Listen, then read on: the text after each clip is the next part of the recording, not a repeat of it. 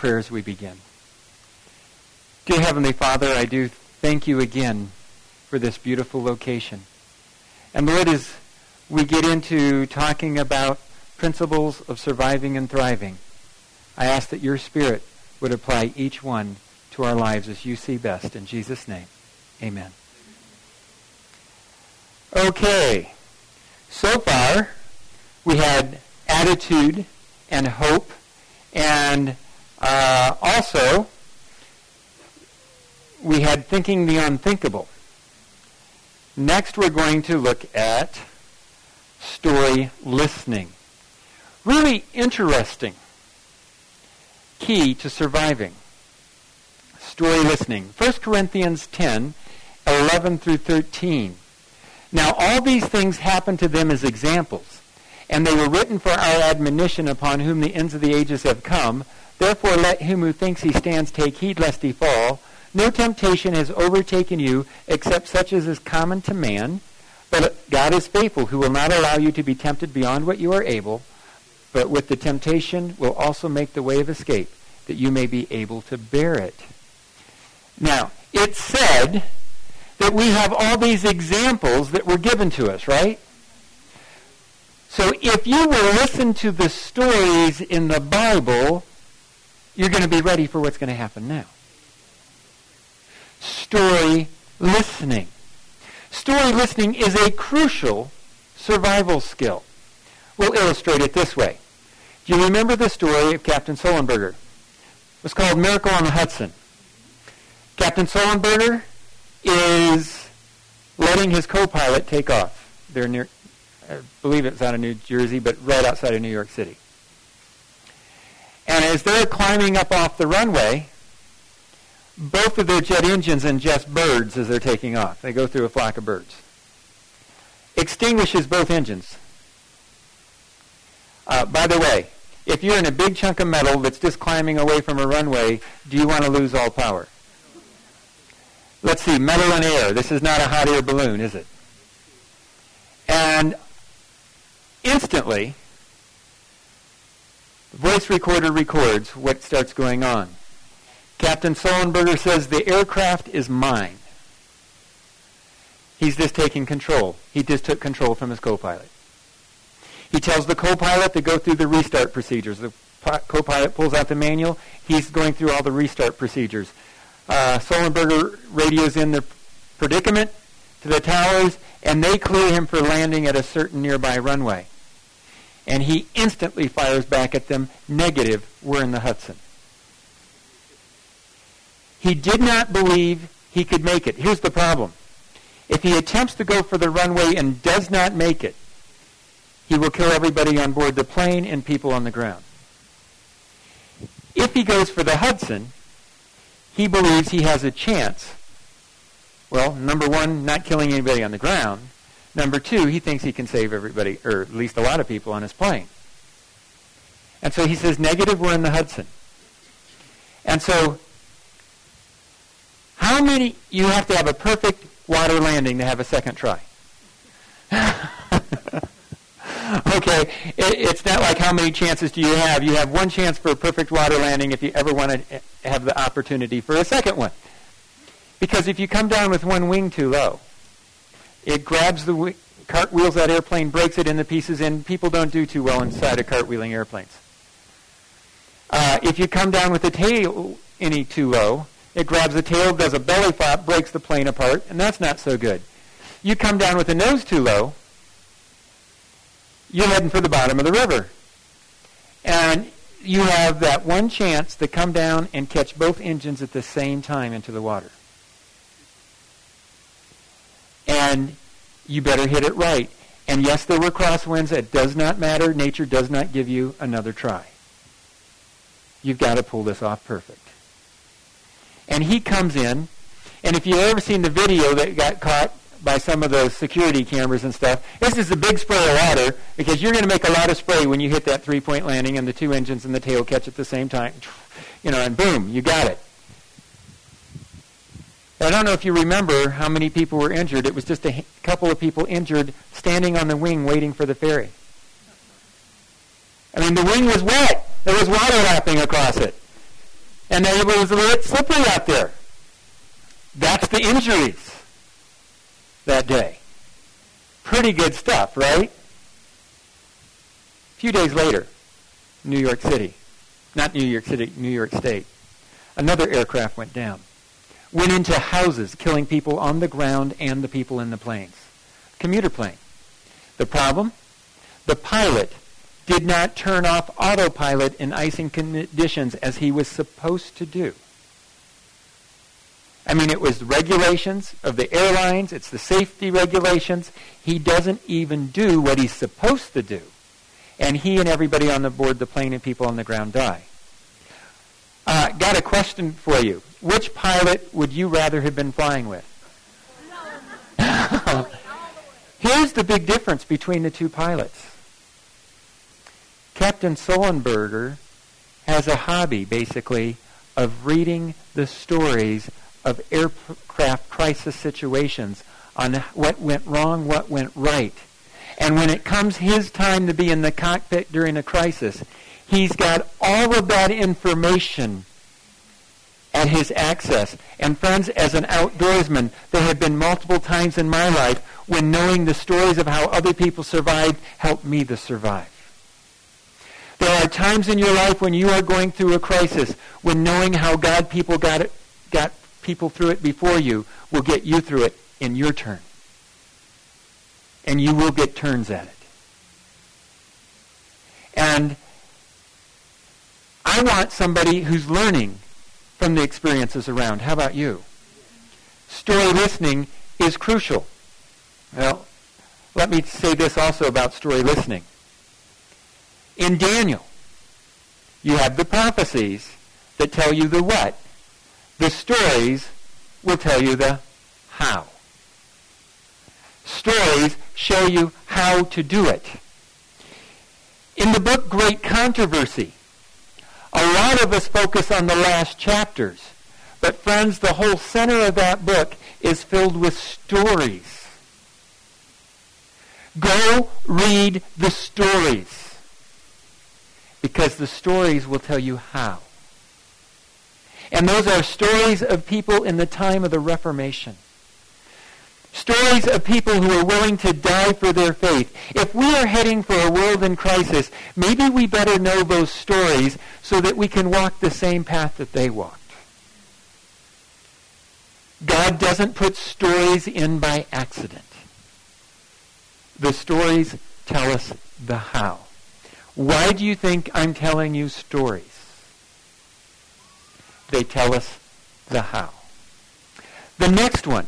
Trust in God. It's amazing when you read some of the documentation on survival. In the book Deep Survival, the author of the book starts out very secular. And he admits in the book, the more he interviewed survivors, the more he realized that the spiritual component was exceedingly important in survival. And he began to question his secular viewpoints and begin to think more and more about God as he did his research. You see, trust in God is exceedingly crucial. Psalm 23 says it this way, "Yea, though I walk through the valley of the shadow of death, I will fear no evil." By the way, that is not a promise that you will not face troubled times.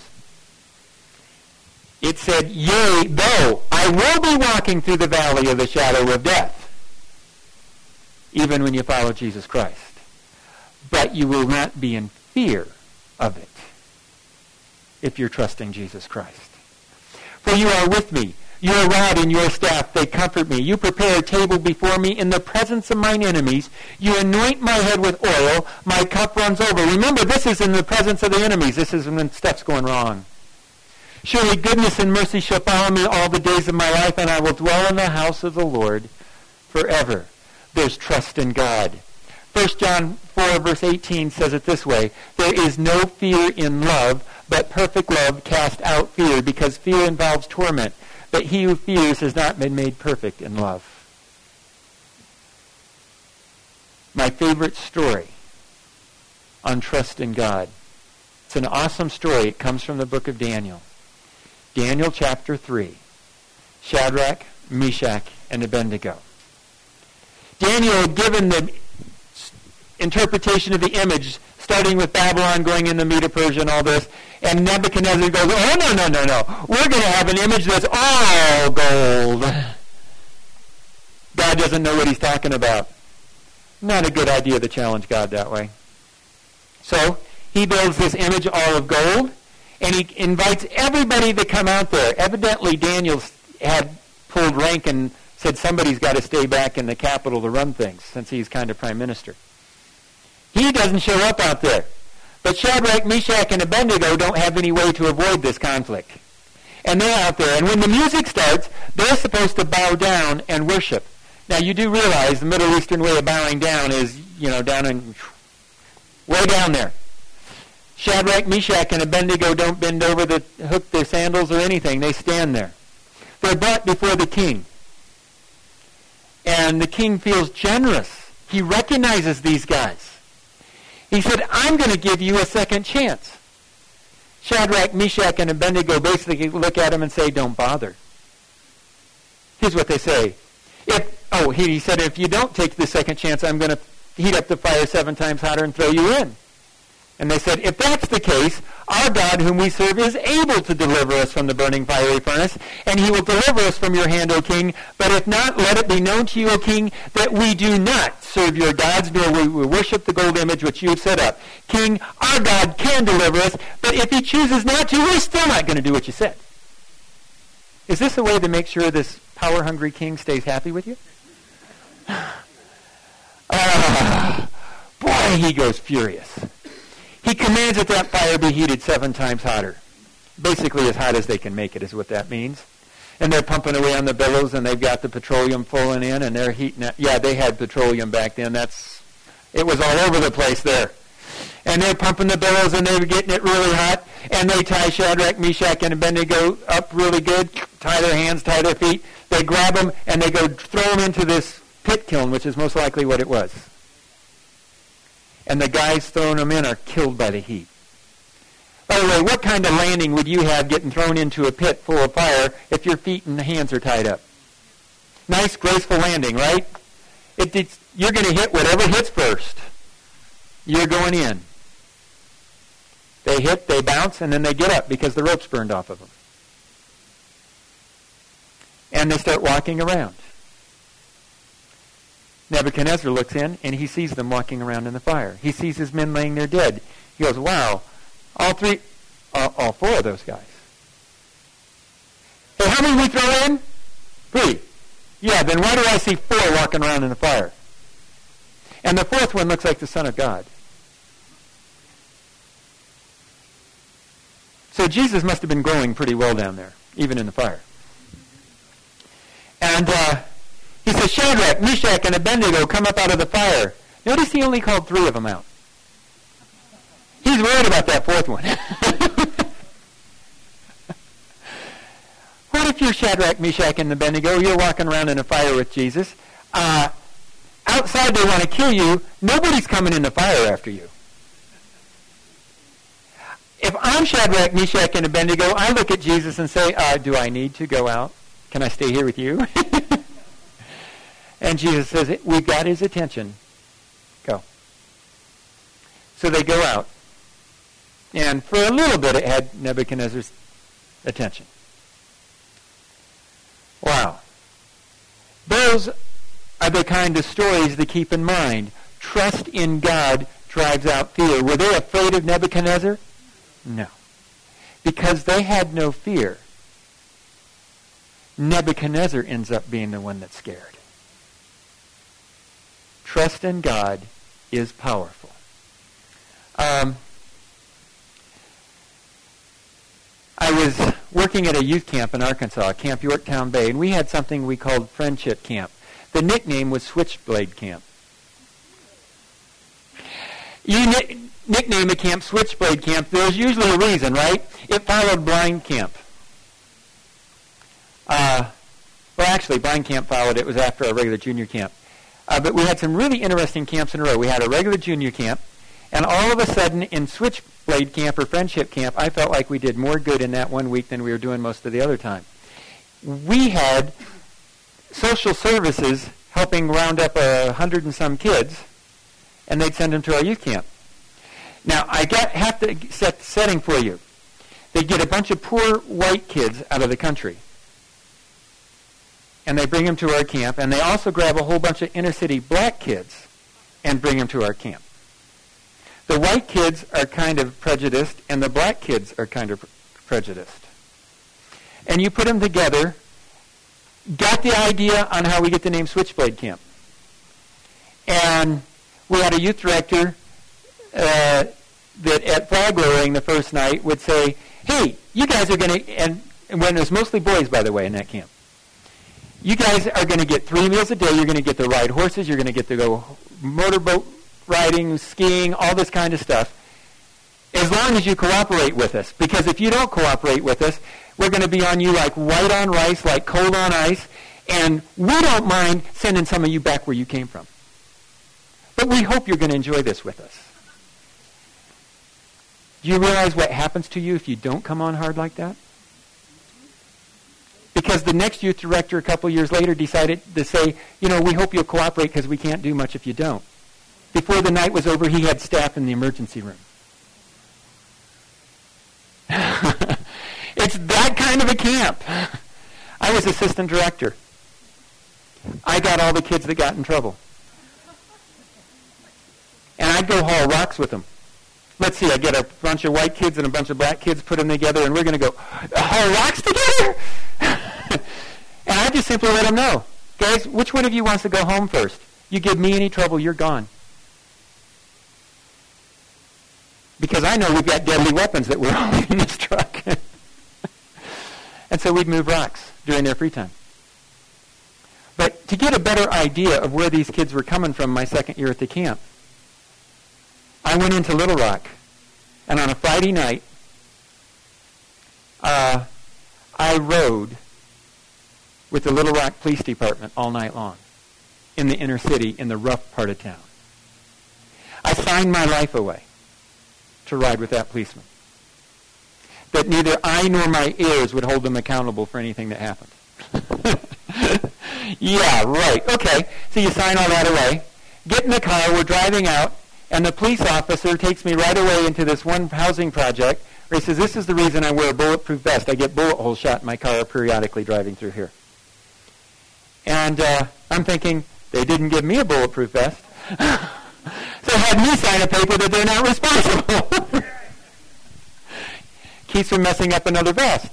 But so we get in there, and it's an interesting night. Partway through the night, we got a call that there was a disturbance going on in this project. We hit from one angle, another police officer and another car comes in from another angle. We get out and we walk in there. And it's some lady has kicked her boyfriend out of the house, put his stuff on the doorstep, and lit it on fire. Kind of a disturbance there in the neighborhood.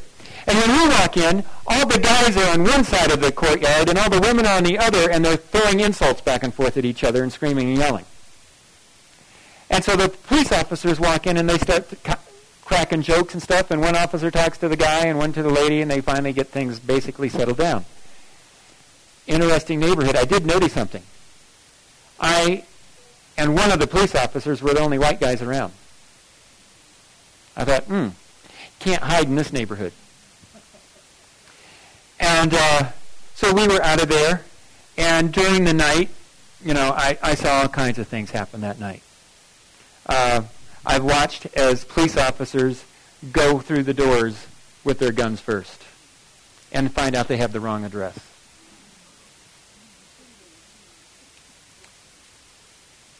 That's hard. Thankfully, the guy inside didn't have a gun in his hand when they came through the door. 70-some-year-old man have nearly had a heart attack, though. They told me to stay in the car till they were in. I cooperated. A while later, we got a call of shots fired. And we go into this hotel. And the officer says, I want you to slide down under the dash. We pull right up to the door, And he gets out with his pistol drawn and heads for the door. And I cooperated. I stayed down low on the dash. A little bit later, he says, "Hey, Tim, come on in here. I want you to see this." Okay? I get out of the car, man, I can smell the alcohol. It's bad. I come in, and there's the gunshot victim laying on the bed. He's not hurt that bad. He's got a hole right through his leg, in one side and out the other. He's got a powder burn around the hole. He was pretty close to the gun when it went off. And he's so drunk he doesn't realize he's been shot that much. And I come in there, and then they start asking questions, and there's this big guy, and the little guy's got the hole through the leg. The big guy's his friend, and they ask the big guy what happened. He tells them one story. They ask the little guy, and he tells them another story. So they ask the big guy again, and he tells another story. It's just total chaos. And I'm thinking, do these police officers believe what they're getting told? They're acting like they do. And as we're leaving, the police officer says, "I'll lay money the big one shot the little one." He says, "But if they tell the same kind of crazy stories to the investigators tomorrow at the hospital, we'll just pretend it didn't happen." Because they don't have a real victim that can be a witness. And so that's the kind of way. Then I get another call. Armed burglary in progress in the really bad projects. It's now about 2 a.m. It's Sabbath morning. And we head into the projects, and the police officer tells me this: "Don't stay in the car. Stay right behind me." Before, it's stay low in the car. This time, don't stay in the car. Because his car is a periodic target here in this neighborhood. He's wearing a bulletproof vest. He does not pull his revolver when he comes out of the car. He comes out with his shotgun level in front of him. You don't have to aim with a shotgun. Not very much. And you can cut somebody in half fast. And he said stay right behind him. You know where I stayed? Right behind him. We went up to a door, and another officer coming from another way with his shotgun out comes up to the door, and together they knock on the door, and they're ready to come in, and the door opens, and they swing around with guns in their faces and find out they have the wrong address again. They realize they're one building off. And they just looked at each other for a moment, and I missed something, and they went into the bushes and the shadows alongside the building, and they were gone. Now, I don't know about you, but I don't like going into the bushes after two guys that have their fingers on the trigger of a shotgun. I didn't know for sure where they were. I didn't know where the bad guys were. There's already a report with bad guys with guns out here. And this neighborhood is notorious for this kind of stuff. And all of a sudden, I felt my anxiety level start to go up a little bit. And I thought, what am I going to do? And I thought, well, eventually they have to come back to the car. So I headed back towards the car. But you have to realize, when you leave a police car, you leave it running with the lights flashing and all the doors locked. And so I knew I couldn't get back in the car. But I figured they'd eventually come back if they'd survived the night. And so I headed there. And while I'm walking there, I'm watching all these people watching out the windows. And I realize I'm a white young man in his early 20s in street clothes. Police cars in the area. And I'm the wrong color. I look like a plainclothes policeman. These folks don't like plainclothes policemen. And my anxiety was starting to move up a bit more. And all of a sudden I realized I wasn't here on my own. I was here to learn how to minister to kids and where they're coming from. So I just simply said, okay, Lord, if you have anything else for me to do, you get me out of this. If not, I'll see you at the resurrection. And so I headed for the police car. I sat down on the hoods, and I could look up, and I could see glimpses of people looking out of windows with no lights on. Everybody's got their lights out, but they're watching. And I know some of them could be snipers, because they're there. And I know that we got bad guys in the bushes with guns, and I know I got police officers in the bushes with guns, and I'm sitting out in the middle on the car. And the fear was gone. Wasn't that long later, I was driving somebody's car, and there was a man who hated the guy that I was borrowing the car from. He also hated me because he was an abuser, and we'd protected his child. And the guy that I'm driving the car says, oh, by the way, there's a Glock under the seat if so-and-so comes up. He's tried to run me off the road. It's there if you need it. A Glock is an automatic pistol, 9mm. And I'm driving down the road thinking about that Glock underneath the seat. And I'm thinking, could I get hold of it fast enough and would my aim be good enough?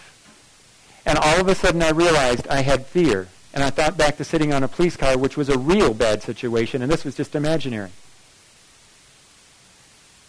And I thought, I feel a lot safer trusting God than trusting me. The real thing comes from trusting God. That's where you're going to get peace. By the way, I trust God's aim way better than mine. He doesn't miss. And he doesn't ever shoot the wrong one. So, yep, and he's got really good ways of working stuff out. Let's see.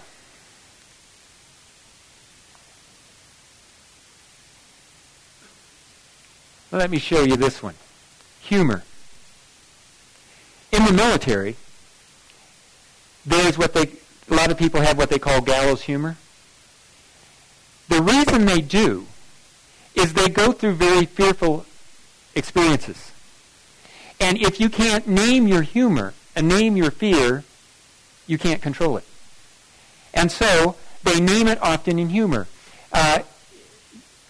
They interviewed a lot of aircraft carrier pilots. Now, aircraft carrier landing is a lot different than this airport, and they consider this one somewhat difficult. This airport is not moving. It's not moving up and down while you're trying to land on it. And so you come into an aircraft carrier, you're coming in from behind, and you're coming in full throttle. Just in case you miss, you'll have enough speed to take back off. But if you're coming in and this boat is going up and down, if you happen to come a little low while it's up, they call it hitting the fantail. It goes splat, and it's done. And so you're coming in, and you want to come down after you're over the deck, and you come down really hard. You're hoping your tail hook's going to catch on one of those cables. There's three of them. In case you missed the first one, you got the second one. In case you missed the second one, you've got the third one. And in case you missed that, you've got your throttle.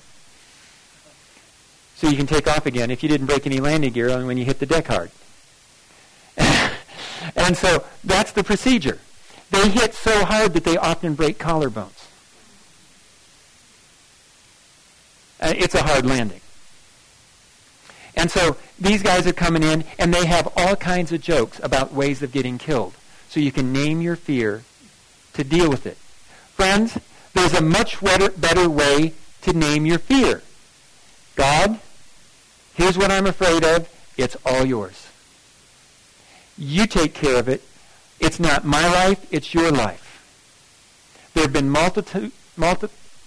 multitudes of times in my life where I've had to say, Lord, if you have anything else for me to do, you're going to have to get me out of this one. And so, I just know it works. You give it to God. It's not your life anyway. It's his. And if he has something else for you to do, friends, there is nothing anybody on this earth can do to stop his plan for you. So keep that in mind. You don't have to live in fear. So we have trust in God. Being alert and situationally aware. All right. Keep me on track of where I need to get in this presentation on which day.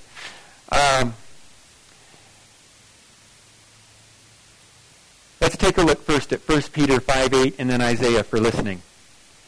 1 Peter 5:8. Be sober, be vigilant, because your adversary the devil walks about like a roaring lion, seeking whom he may devour. And for listening, your ears shall hear a word behind you saying, this is the way, walk in it, whenever you turn to the right hand or whenever you turn to the left. Survivors are very alert. They're paying attention to what's going on around them. Somebody who survived something like a cougar attack. You know, the common knowledge used to be cougars or mountain lions don't attack people. I said they used to have that as the common teaching. Today, mountain lions have seemed not to read the information. And multitudes of people have been attacked by cougars now. But you read the survivors' descriptions. They can describe the fur of that cougar. They can describe the feel of its breath and the feel of its fangs scraping against their skull. They can describe how they're feeling around for that big cat's eyes because they're going to gouge him out to get rid of him while he's got him by the skull. That's a survivor. They're not quitting. They're hyper alert. They know if the fangs are here, there's eyes right above it, and I'm going to get them. You know, if they weren't a survivor, they wouldn't have been doing that kind of stuff, right? Aircraft pilot, Navy pilot. He's flying at over the speed of sound. When his aircraft malfunctions, and he's headed straight down towards the Atlantic Ocean at night. Not a good thing. It is not responding to anything he's doing. He's lost all control of the aircraft. So, he tells his assistant back there, navigator, we're ejecting. He hits the eject button. They're both blasted out of the cockpit. I don't know. I have no idea fathoming what it's like to get exposed to air at above the speed of sound. The navigator died instantly. It ripped his aorta right off from the impact of the air. The guy who lives to tell the story, his helmet's ripped off, breaks both of his legs and one of his arms. I mean, your arms and legs aren't meant to fly at the speed of sound. Okay? It takes that good-fitting helmet right off without unhooking anything. All right? And as he lands in the water, do you know what he describes? He describes the beauty of the night. He's very alert. As he touches the water, and by the way, there's a raft on a tether that automatically inflates too. It hits first, and as it does, there's all these little microscopic animals that glow in the dark as it hits. Then he hits, and he makes this big splash, and there's all this glowing around him. And he thinks, wow, this is really neat. Then he decides he better get in that raft. But he's got 2 broken legs and 1 broken arm. You ever try to get back in a canoe after you get dumped out of it? How do you like to try to get in with a broken arm and 2 broken legs? He tried 2 or 3 times and he couldn't make it. And he decided he was just going to slide underwater and take a big breath. Then he thought about his wife and kids. And he said, no, I can't do that. He said, God help me. He doesn't know how, but when they found him, he was in the raft. I'm just letting you know, somebody in that kind of pain as a survivor can describe what's happening in the water around him with the little glowing animals. Survivors are often that way. They can give you all the details of all kinds of stuff that was going on around them. And God says, be alert. You have an enemy like a roaring lion who wants to wipe you out. Be alert. And then he said, listen. Because there's going to be a little voice behind you telling you to turn to the left hand or turn to the right. And people tell me that they've never heard the Holy Spirit. You just don't know how to listen. He's been screaming at you for a long time, probably. Yeah, it comes as a still small voice that can be really loud after a while, especially if you're arguing with him. But let me illustrate. You have never, ever felt, you shouldn't do this, you shouldn't do it, you shouldn't do it, don't do it, don't do it. That's the Holy Spirit. Or, go help so-and-so. Or go speak up for some. No, if I speak up for them, everybody will laugh at me. No, go speak up for them anyway. I tell people one of the best ways to know it's the Holy Spirit talking to you, he's asking you to do something you don't want to do. Because if you wanted to do it, he wouldn't have to convince you the right way. You just go do it on your own. He just lets you go do the right thing. When you're having a hard time with the right thing, that's when he will come and talk to you. Are you listening? There was a pastor who was going to be going on a flight. And he had this really strong impression he should not go on this flight. But he thought that was crazy, so he packed his bags and he headed for the airport. All the way to the airport, it is, you shouldn't get on this flight. He gets to the airport, he checks in. Do not go on this flight. And he doesn't know what the Lord is talking to him about, but he finally decides it's not just my mind, it must be the Lord, or I'm going crazy, or whatever, and he decides not to get on the plane. He's already checked in. He decides not to get on the plane. The airplane crashed. Do you know what happens to the person who's checked in and doesn't get on the airplane and it crashes? You get interrogated. Why didn't you get on the plane? Because God told me not to. And so you're the only one God told not to get on the plane? He said, well, God argued with me for a long time and I almost got on the plane. How do you know that he didn't tell a lot of other people not to get on too? Maybe I'm the only one that listened. I don't know about you, but that sobers me up because there's a lot of times I don't think I've listened very well. I was on my way home from school, in high school, late one night. I'd been playing floor hockey in a gymnasium. It's about 9:30, 10 o'clock at night.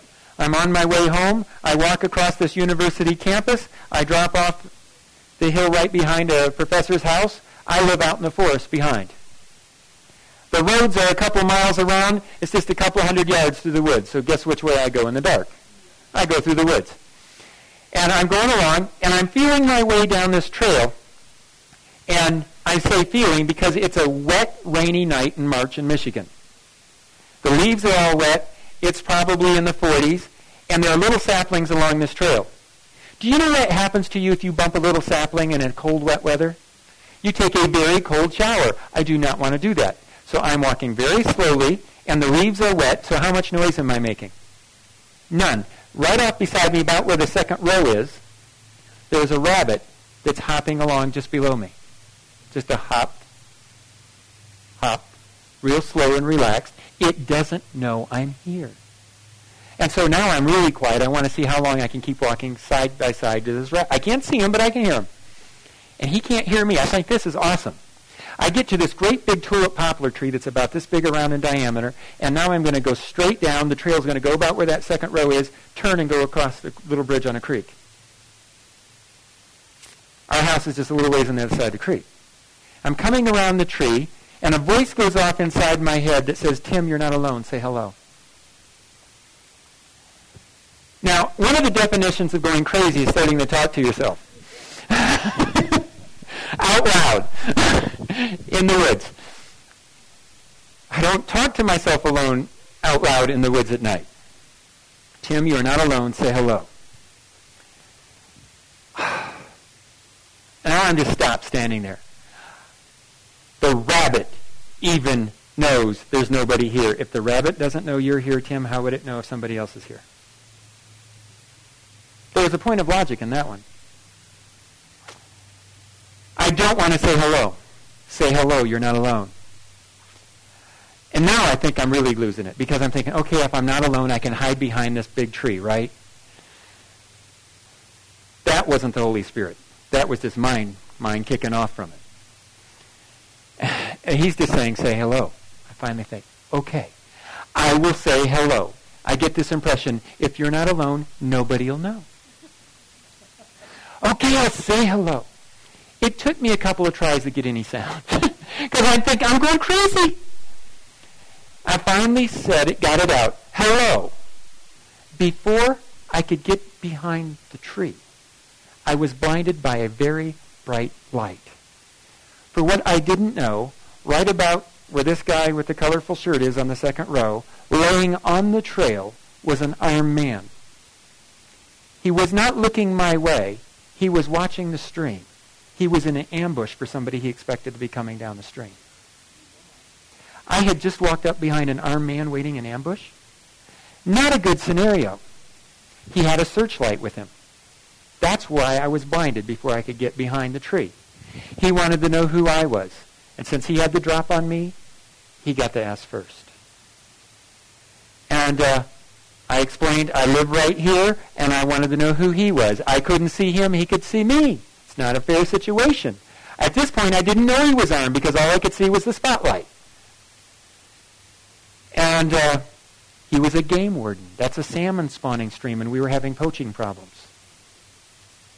The reason he didn't hear me coming behind him is there was a rabbit hopping straight towards him, and he thought it was funny that the rabbit didn't know he was there. Same rabbit I'm listening to.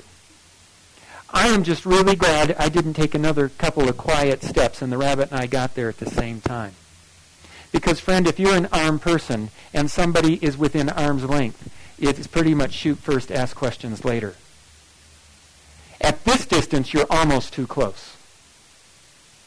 I am so glad I listened to the voice that said, Tim, say hello.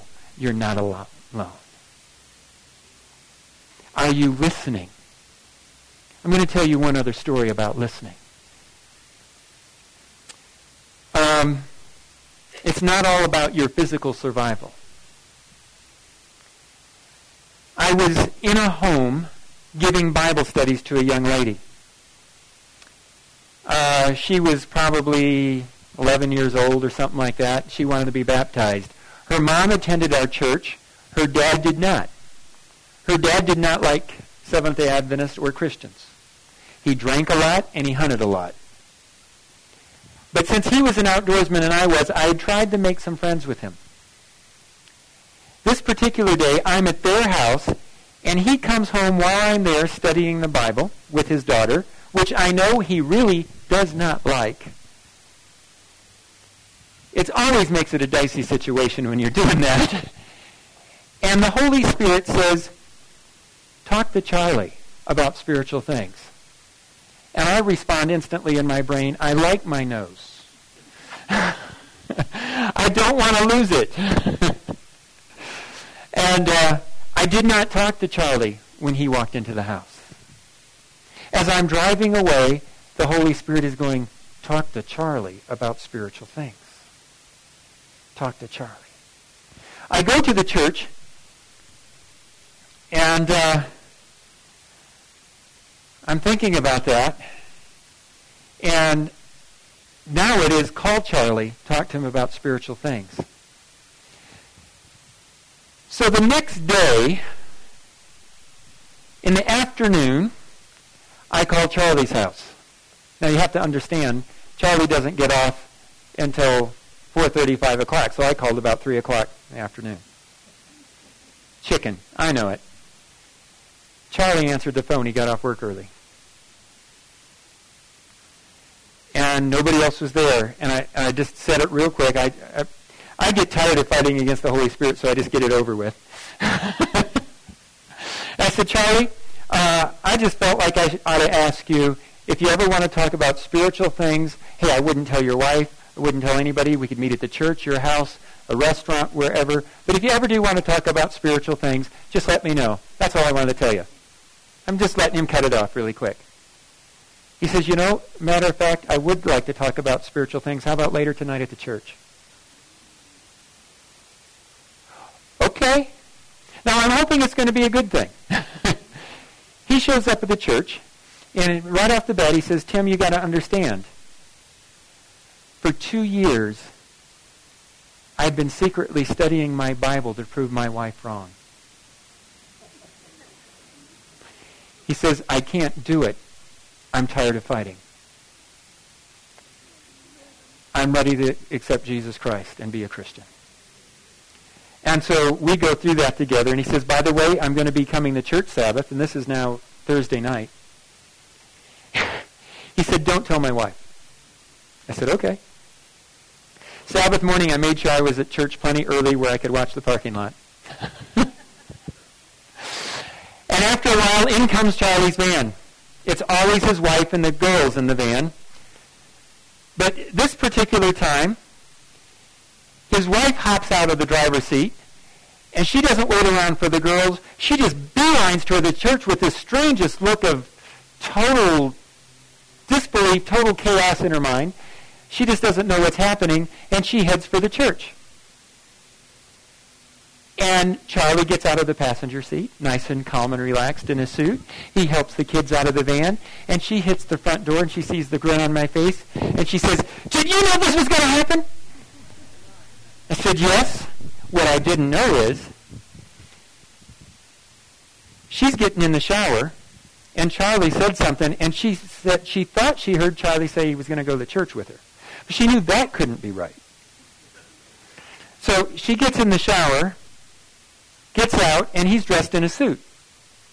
And she's really wondering where he's going. She knows it can't be church. She had to misunderstand that. He's going somewhere else. And then he just hopped in the van when they were getting ready to drive out of the driveway. And so she's still not sure about this, but she sees the grin on my face, and she accuses me of knowing what's going on. She was right. Our head elder has been praying for this guy for years. And he sees him walk through the front door. I hadn't even told him what was about to happen. Instead of coming to the front door to greet Charlie, he turns around and he goes in the far back part of the church. And I'm looking at him thinking, what is up? I take off after him. He looks like he's mad about something. And he's standing at that back door, in that back room. He's holding the door open. He sees me coming. And it's like, I'm holding the door open. We're going to have a talk. This is not the way I was expecting things to go down this morning. He closes the door. It was priceless. And then he just goes, yes! Straightens his tie, walks out, and greets Charlie. A couple of weeks later, we baptized Charlie. In the baptistry, I said, "Charlie, do you want to tell the church anything?" He said, "Yeah, I do." He said, "There came a day in my life when I said, Lord, send somebody to talk to me." He said, the very next day, Pastor Tim called and asked if I wanted to talk about spiritual things. I turned to Charlie in the baptistry and I said, "Charlie, I fought it for one day. What's the cost of ignoring listening to the Spirit? What's the cost? Souls are on the line. We need to learn to listen to the Holy Spirit. He promised that he would speak. He'll give us more information than we ever thought possible. He'll line all kinds of stuff up for us. Learn to listen. And you'll be a survivor with Jesus Christ. Flexible preparedness. Let me see where I am. Well, better keep rolling. 2 Timothy 2:15. Be diligent to present yourself approved to God, a worker who does not need to be ashamed, rightly dividing the word of truth. Are we supposed to be ready to answer questions? Are you ready to answer questions? If not, you better start studying. Be ready to answer questions. All right, next one. But sanctify the Lord God in your hearts, and always be ready to give a defense to everyone who asks you for a reason for the hope that is in you, with meekness and fear. I like the New International here, where it says, with gentleness and respect. Always be ready to give an answer. If somebody was to ask you how to become a Christian, would you know what to say? Study. Make sure you know. By the way, if your memory's like mine, you forget a few things. But I will promise you this. If you've studied, the Holy Spirit can bring amazing detail back when you need it. There are even times, I know it's happened to other people, it's happened to me as well. I feel like taking notes about the answers that I've got, because I don't think I'm going to remember what I'm telling this person. because the Holy Spirit is just firing off all kinds of verses that are going together. And I'm going, wow, where's this stuff coming from? It comes from studying and reading God's Word, and when it needs to, He's going to put it together for you. But first you need to be studying so that He can do that. But beware of this one too. There's a way that seems right to a man, but its end is the way of death. By the way, that proverb appears twice in the book of Proverbs. Maybe it was because it's important. You see, we as Christians start thinking we have all the answers, and if you think you have all the answers, you're never going to learn something new. Beware that your ways may be leading you into trouble. Always be ready to restudy something. Many people get into really big trouble because they're not flexible in their preparedness.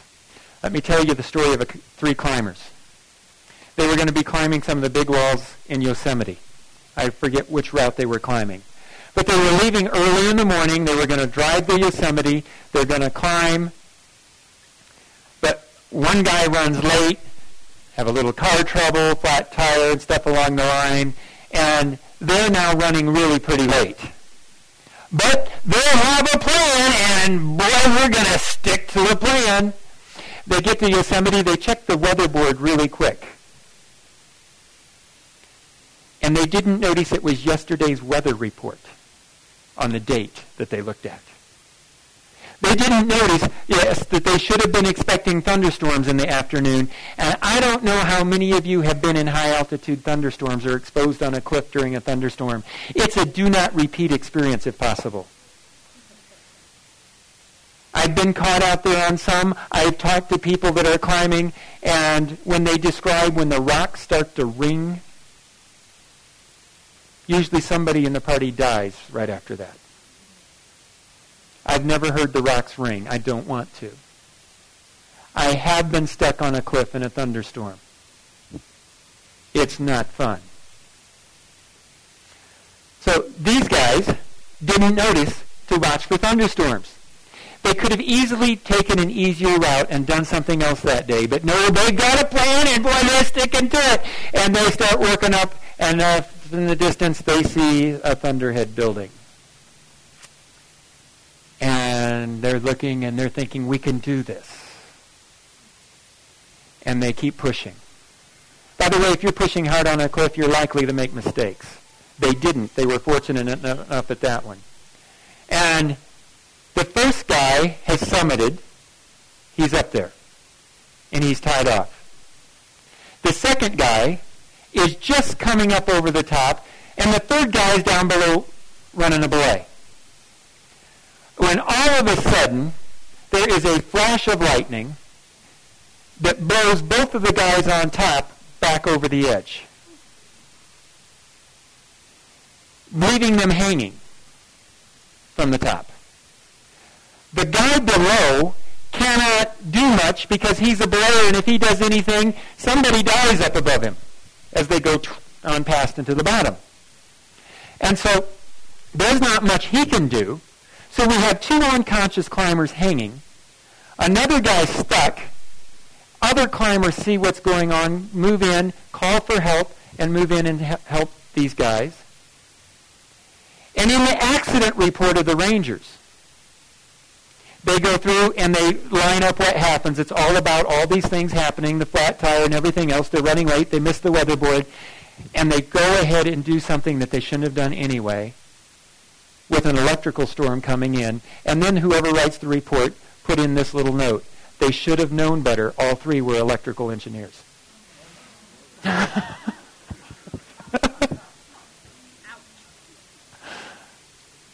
But friends, if you have a plan and you're not flexible, your plan will take you to your death, quite literally at times. If you have a plan spiritually, you know all the answers, but you're not flexible to listen to the Holy Spirit, it will lead you to your spiritual death and ultimately to the second death. You must stay open to the leading of the Holy Spirit in God's Word. Now, my closing story on Friday is going to be how I, leading a team of 8, nearly killed all of us because I was not flexible one day. We came really close. Now, there's the new normal. Philippians 4, 11 through 13. Philippians 4, verses 11 through 13. Not that I speak in regard to need, for I have learned in whatever state I am to be content. I know how to be abased. I know how to abound everywhere and in all things. I have learned both to be full and to be hungry, both to abound and to suffer need. I can do all things through Christ who strengthens me. Oh, good or bad, you can make it through. Learning to accept the new normal, being flexible, prepared, but accepting the new normal. There's something I use in my mind a lot. This too shall pass. If everything's going wonderful and I seem like everything is on top of the world, I'll remind myself, this too will pass. If everything is going horrible, I remind myself that this too shall pass. My son recently totaled a car in West Virginia, ended up homeless. I made some contacts. He got a place to stay, and he's got a job. He just lost that place to stay today, and he called me a little while ago. He said, I only have bad luck. I reminded him that this too shall pass. I said, remember all the other things that you've just gotten through. Trust God, and let's see what he's going to open up. Don't know what that's going to be. So I'm thinking about West Virginia today, too. But we have to accept the new normal. The other thing, my wife and I look at each other and often say, it is what it is. How much time should I waste fighting against what is? I'm not going to change it. It is what it is. All I can do is learn how to deal with what is. Let me illustrate it this way. I got up one morning. I went into the closet. Here's the closet door. My slippers are right there. I bend and twist to get my slippers. The next thing I know, I'm laying on my face and I can't move. I just damaged my back. I'd stressed it the day before. It was nice and relaxed now after a night's sleep, and I went and did that bend and a twist. You may notice I didn't do the bend and the twist. No, thank you. I don't want to be on my face in front of all you guys. And so I'm laying there, and I figure out finally how to get up, and I call a member who is a pain management doctor, and he says, well, Tim, make sure that you just don't lay down and don't do anything. You need to keep moving around and doing some things. Well, what I had on my agenda was to put in a wood stove. And to put my wood stove in the basement, I was coming out the basement wall below grade, below the dirt level, coming up into the garage, which meant I had to break a hole in the garage floor. Then I'm going to run it up through the garage and out the roof. And so that's not so bad. It's just 3.5, 4 inches of concrete garage floor, right? What I didn't know is they poured one garage floor, it cracked, so they poured a second one over. It was 9 inches thick. By the way, 9 inches is a lot harder than 3 or 4. And so I go to work on breaking out the concrete. He told me not to take it too easy. And my back just wasn't feeling much better. And so we went through a couple of days, and on Sabbath morning, had something happen, and I caught my son, and it jerked my back. He was about 14 years old. Oh, man, it felt like an electrical explosion. And, oh, it hurt. And I got to church, and I'm preaching. And I didn't kneel for prayer or those kind of things. I walked very carefully, and unfortunately, I dropped one of those little clicker things. I had to ask somebody from the front to come and get it. That was beyond my abilities to get. Now I can get those kind of things. I don't bend the same way I used to. And so I've got an evangelistic series starting later that week. How? So I go home Saturday night, and I'm hanging on this chin-up bar in my basement, stretching my back. It feels a lot better while I'm hanging there. I don't know if you've noticed, but you can't hang there forever. So eventually I decide I'm going to let go, and when I let go, I had one of those electrical explosions again. This time I'm finding myself face down on the basement floor, and I can't move. I call my pain management doctor member, and he shows up in my basement with his little black bag. And he pulls up my shirt, and he pulls out his syringe and some vials of different stuff, and he starts injecting my back in several places.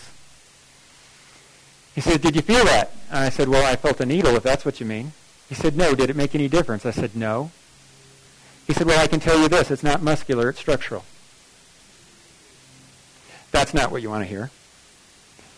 And I said, "Okay." He said, "Anything you can do?" He said, "Yeah, I can give you an epidural." I said, "Please keep your needles out of my spinal column." And they eventually helped me get to my bed Saturday night. Sunday morning, I can't get up and go to the bathroom. I cannot move. I did a church board meeting by telephone. I called my church member friend and said, "I think I'm ready for that epidural." So he comes over to my house. They roll me on my side, put an ironing board under my back, roll me back on the ironing board, and use that to pop me into an upright position because they couldn't get me upright any other way. It hurt too bad any other way. Now that they got me upright, he takes my shirt off. He masks off a section of my back. The only reason I know what it looks like is my daughter was home from college, and she had all kinds of fun taking pictures. And he goes in with his needle, and he gives me an epidural. And he says, "If this is a good epidural," he said, "you're going to have about 2 weeks." I said, "Good, that'll get me going in my evangelistic series." And he's saying, "That's if it's a good one." He got done. I got up, walked downstairs. I could move. I could get up and down. I could sit in a chair. I was praising the Lord. And he said, "You've got 2 weeks at most. You better start therapy before that 2 weeks are over." So I started therapy. And by the way, those of you who've had back injuries can understand this. If you're in your car by yourself and you need to close the car door, you use the accelerator. Because you cannot reach out to pull it in. Those are the kind of things you have to do. Why am I telling you this? Because I discovered some things. It's called a new normal. I could complain about what I no longer had, or I could use what I have. And so, within a few weeks, I was picking strawberries with my family. On my knees. Because I couldn't bend. It wasn't easy, but I could pick a few. By the time that summer was done, I'd moved 9 truckloads of granite rock, dump truckloads, and built retaining walls in my backyard, one little piece at a time, very carefully. I've since gone rock climbing and backpacking again. I still backpack a lot. And I'm careful. I'm careful how I pick up things. All those kind of things. My back lets me know from time to time I need to be careful. But friends, you can spend your time worried about what you don't have, or you can use what you still have. Cancer patients, you're going to be told, and here's the plan. And then something changes, and they give you a brand new plan. And then something changes, and they give you a brand new plan. And you can argue and fight, or you can accept what is and make the best of it. And Paul says, I can take it. If there's stuff to eat, I can take it if there's not. I'll be content wherever I am. A survivor doesn't worry about what you don't have. They figure out how to use what they have. You're just a waste of time to do it any other way. And you may not survive if you don't do it that way. Okay. Truth matters. Yeah, I can get truth matters here. John 8:32. And you shall know the truth, and the truth shall make you free. Truth really does matter. When I was a kid, I was taught that if you are thrown into ice water, you have 3 to 5 minutes of survival time. That is a deadly lie. How do we know? Well, there's a guy by the name of Professor Geisbeck. His nickname is Professor Popsicle. He studies hypothermia. Professor Geisbeck has reduced his own body temperature, core temperature, down in the hypothermic conditions 39 times to study hypothermia. Ooh, I've been in hypothermia once. I don't want to repeat it. He claims he hates cold. Oh, no kidding. Here is what he will tell you. Here is the truth. It's called the 1-10-1 rule. You have 1 minute to control your breathing if thrown into ice water conditions. Anybody ever gone through the ice into ice water? What's the first reaction? Get control of yourself. First thing. Snap out of that. You have 1 minute or less to get that done. Faster the better. Because you have 10 minutes of muscular activity. After 10 minutes, you will not be able to control your muscles. Now, I have been in ice water a couple of times by accident. I've been in ice water by choice, believe it or not. Some of those crazy things teenagers do to prove that they're tough. Go swimming out with the chunks of ice floating around out there. Actually, it was big chunks of styrofoam, somebody on that chunk of styrofoam, me on this one, and it's who gets knocked into the ice water first. And we all went in a few times. But it's cold when you get into that stuff. You have 10 minutes of muscular activity. If you cannot get out within 10 minutes, here's what you do.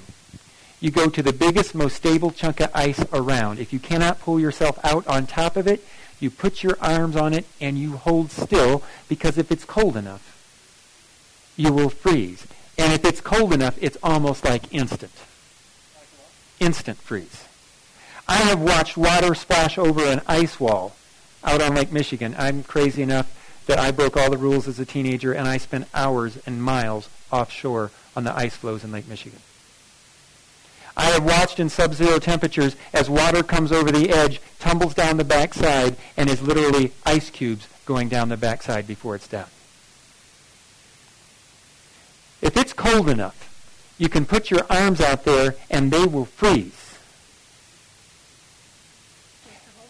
Now, when you no longer have muscular activity, the ice will hold your head above water. It's 1 minute to control breathing, 10 minutes of muscular activity, but you have 1 hour before you go unconscious if your head does not go underwater.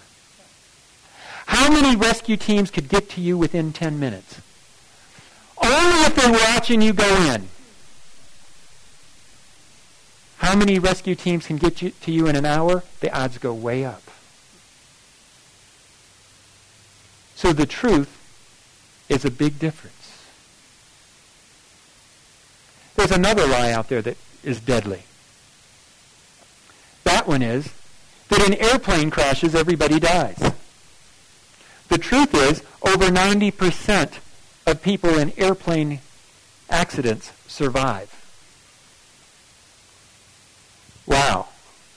I mean, this big one that just went down in San Francisco. 2 died, or 3, a third one died later. One of them actually got run over by a fire truck. I'm not blaming the firemen. You have somebody in the foam, they can't see them. By the way, if you're in foam, don't lay down there. Stay up as long as you can, because you can get seen that way. And so the majority of people live. But because most people think they're going to die, talking to a guy on my last flight in Las Vegas, coming here. And he was really talkative. Because when people get nervous, they drink alcohol to try and calm their fears, right? So they're drinking alcohol. This guy is just talking to anybody he meets. He's really kind of lit up. He tells me his family thinks it's really funny when he flies because he gets really lit up. And twice he's missed flights because he didn't know his flight was leaving. He was too drunk. He's in the airport but missed the flight. Now I understand why they're calling for people. You're checked in, but your flight is leaving. We're leaving. Where are you? You know. Now, because they think that if a flight goes down, they're going to die, they get drunk. But here is the real rule. If a plane goes down, you have 90 seconds to get out of it before a fire burns through the fuselage. If you're drunk, are your odds going to go up or down? Way down. Oh, and since you're going to die, you don't need to listen to the safety instructions about where the exits are, right? Now notice the lie is now setting people up to get killed. Have you ever been in airports and noticed how especially a lot of ladies are dressed? Mini skirts, flip-flops, sandals, whatever else. Here's what else they know. The people that are most likely to survive are young executives, because they don't wait for orders, they give them. They're athletic, usually. They're wearing closed-toed shoes and long pants. By the way, if you have to run through fire and broken glass and mangled steel, which one is going to give you an advantage? A mini skirts with high heels? Or somebody with tennis shoes and long pants? Oh, but because people don't know the truth, they set themselves up for failure. By the way, if I get thrown in ice water and I think I'm going to survive 3 to 5 minutes, about how long will I live? 3 to 5 minutes. Now, in today's world, people say, the Bible, it doesn't matter. There are no such things as absolutes. And the Bible claims to have absolutes. Well, this is the truth that sets you free. Anything goes isn't going to save you for eternity. By the way, they believe a lie when they believe there are no absolutes. I can prove it really simply. As soon as somebody tells you there are no absolutes, they're making an absolute statement. So their statement is self-contradictory. It cannot be true. To say there are no absolutes is an absolute. So you may as well go to the source of the absolute. The truth will set you free, and you will be free indeed. Yep, this is our cutoff time. And tomorrow we're going to be picking up with caring relationships and never, ever give up. And let's close with prayer. Dear Heavenly Father, thank you so much for the principles from your word that can get us through all kinds of stuff in this life. And Lord, in the whole process of all this, Lord, I just simply ask that you use it all for good like you promised. Help us to have that kind of loving, trusting attitude. In Jesus' name, amen. All right, we'll see you tomorrow.